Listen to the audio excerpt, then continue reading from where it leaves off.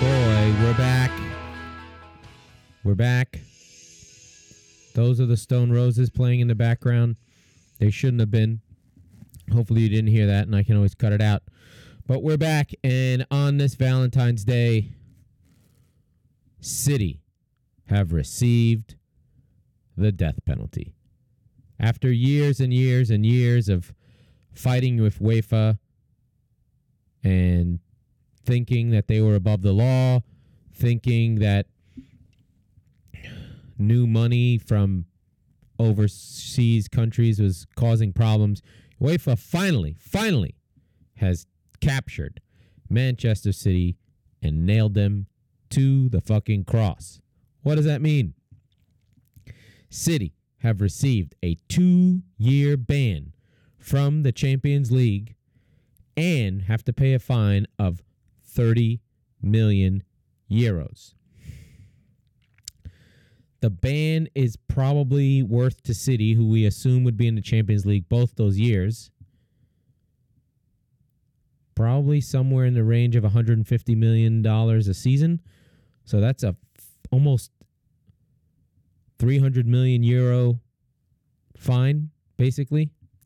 And City are being nailed to the cross for, one, violations of financial fair play, which was this arcane rule basically designed to keep new money from getting into football.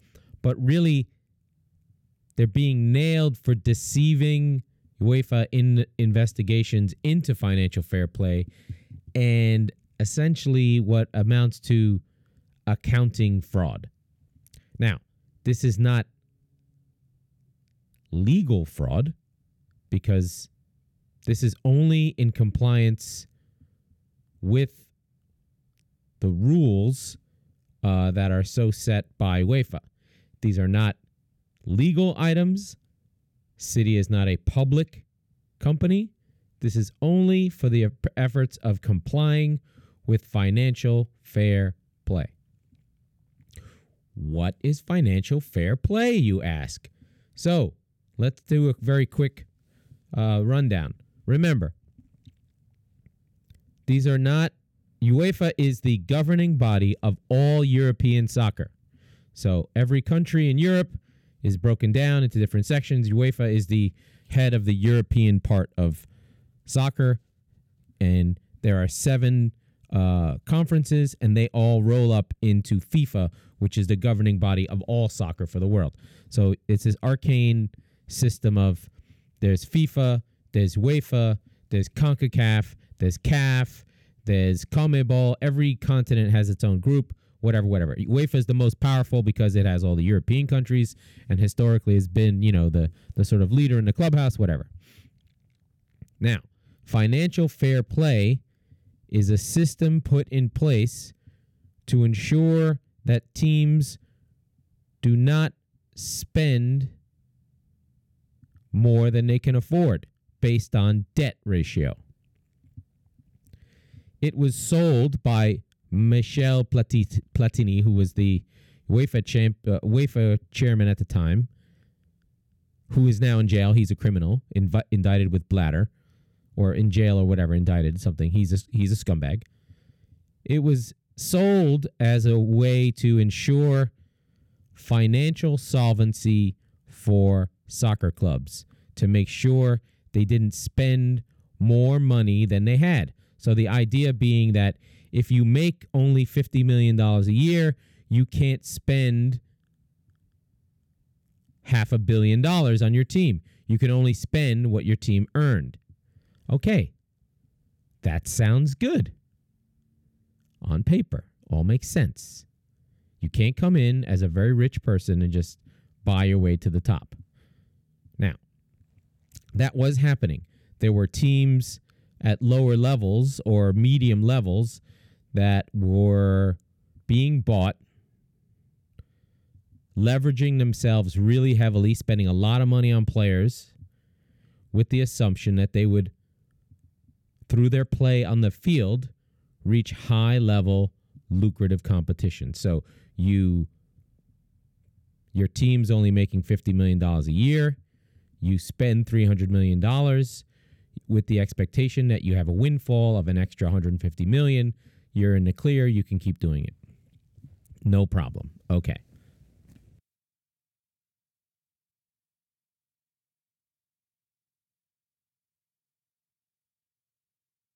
That all sounds good. Now, what it hurts is if you have a financial plan where you assume the debt of a team, it's not making a lot of money, and you want it to grow. So let's say you're a multi-billionaire, you see an asset in a very lucrative league and say, you know what?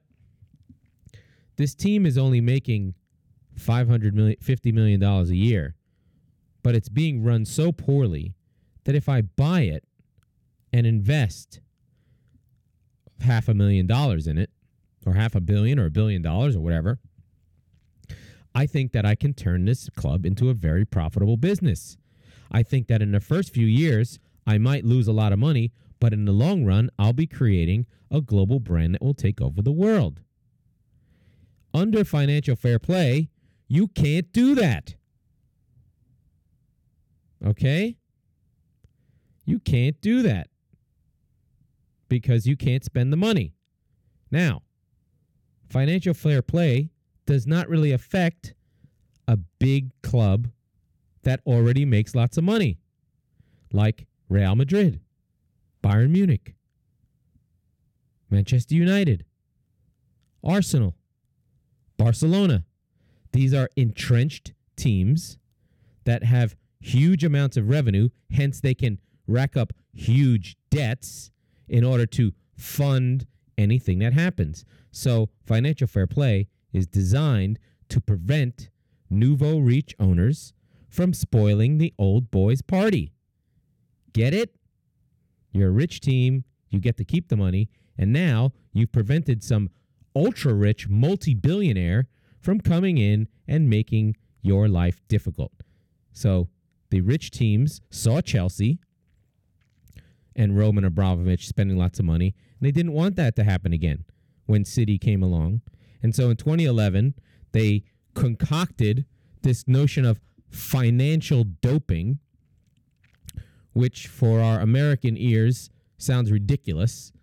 It is the idea that someone comes in and just spends as much money as they want to make their business work.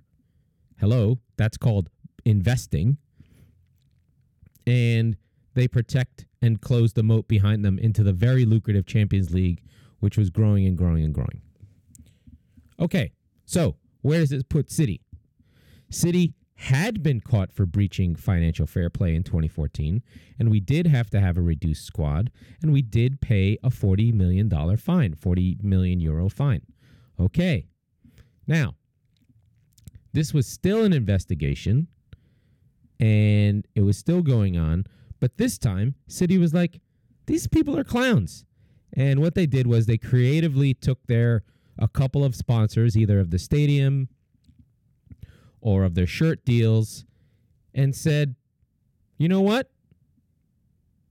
Because they owned the actual company, Etihad,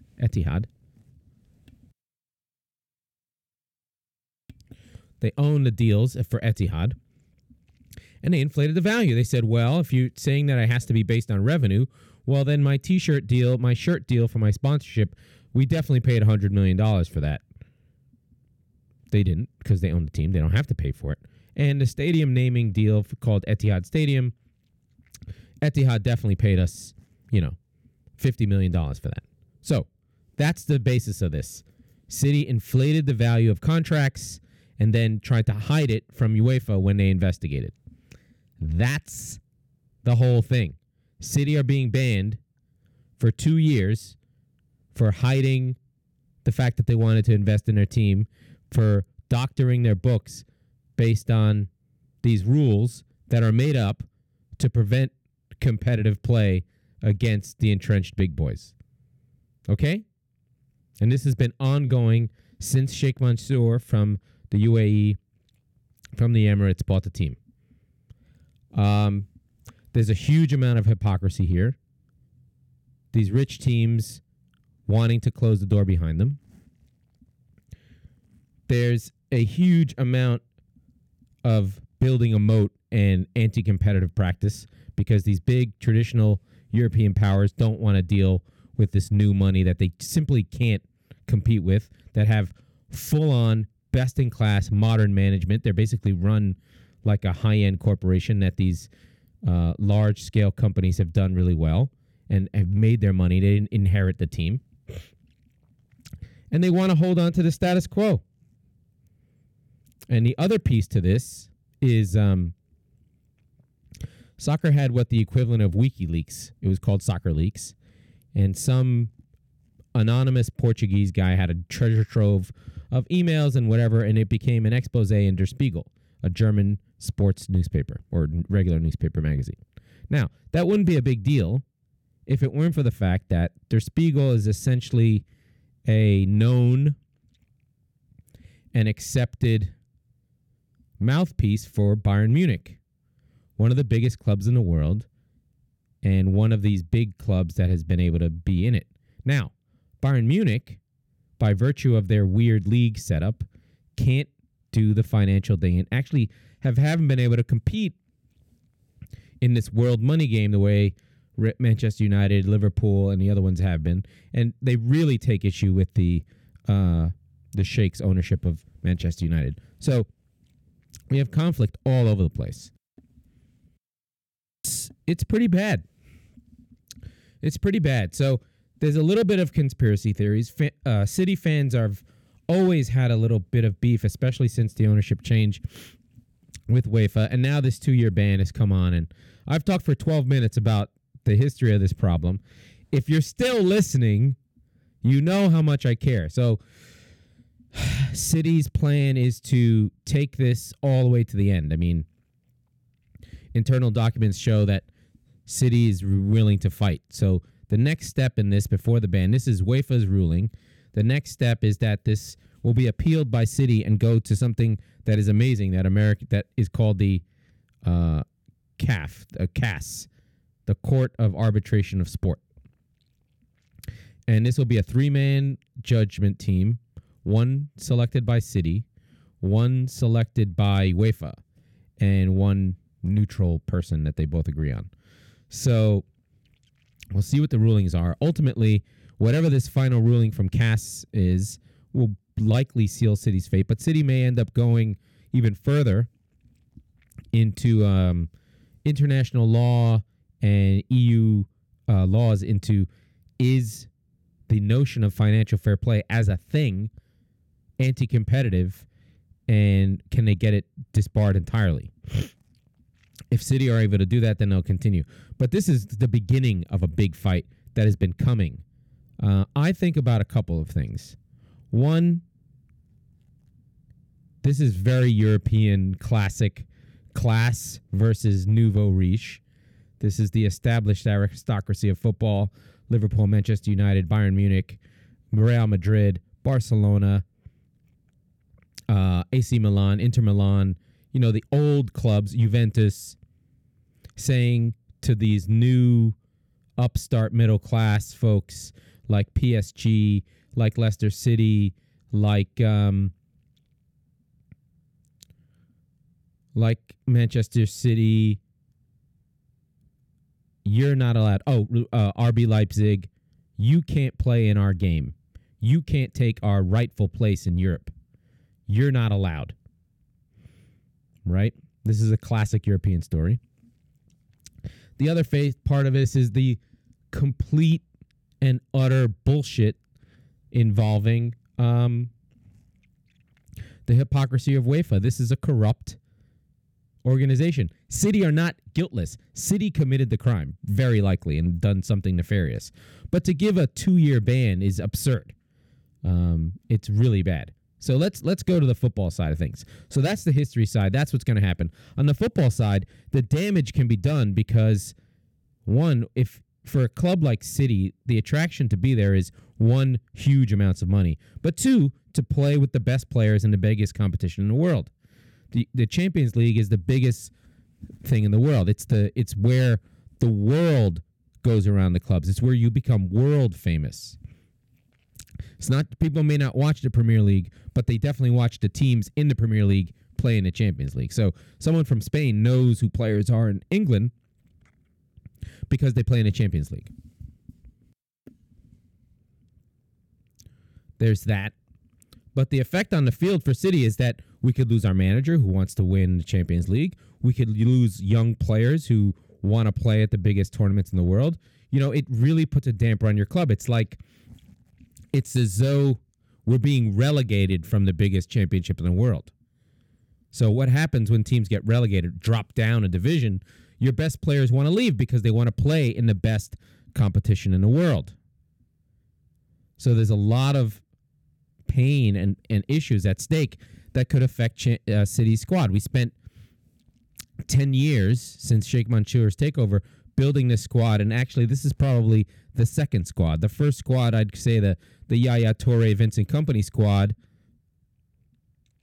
that won the first championship in 2011, and now this is the second version of the squad with Pep. And so it's really sad. It's really fucked up my day. I was really gutted, but then I went around and listened to all the City blogs, and I DM'd my favorite YouTuber, esteemed company, Stephen McInerney, who I feel like is my friend, and I hope one day I get to meet him. He was so kind to just respond and be like, "Don't worry about it, dude. It's just sports. We'll be fine." But you know, I take that kind of crazy style. Anyway, there's that, and then the hypocrisy of UEFA is like they can do this, but they can't stomp out racism. There's teams doing monkey chants, and they're like, "Oh, no big deal." But they can ban my team for fucking accounting errors. It's fucking bullshit. So I hope City go out guns blazing and just like rip down the bullshit of UEFA. So that's my football life. So my season is kind of over. I don't have to finish in the top 4. Some team is going to make it, you know. So it's kind of a dead season. Hopefully City rallies and is just like, you know what? Fuck you people. I'm going to go win the Champions League. And I hope we do, but who knows? I had a bunch of other things I wanted to talk about, but that took a lot out of me, and it's 20 minutes. If you want to hear about other things, you might have to wait another day. I'm tired. All right. That's my hot take. That's just City, all City.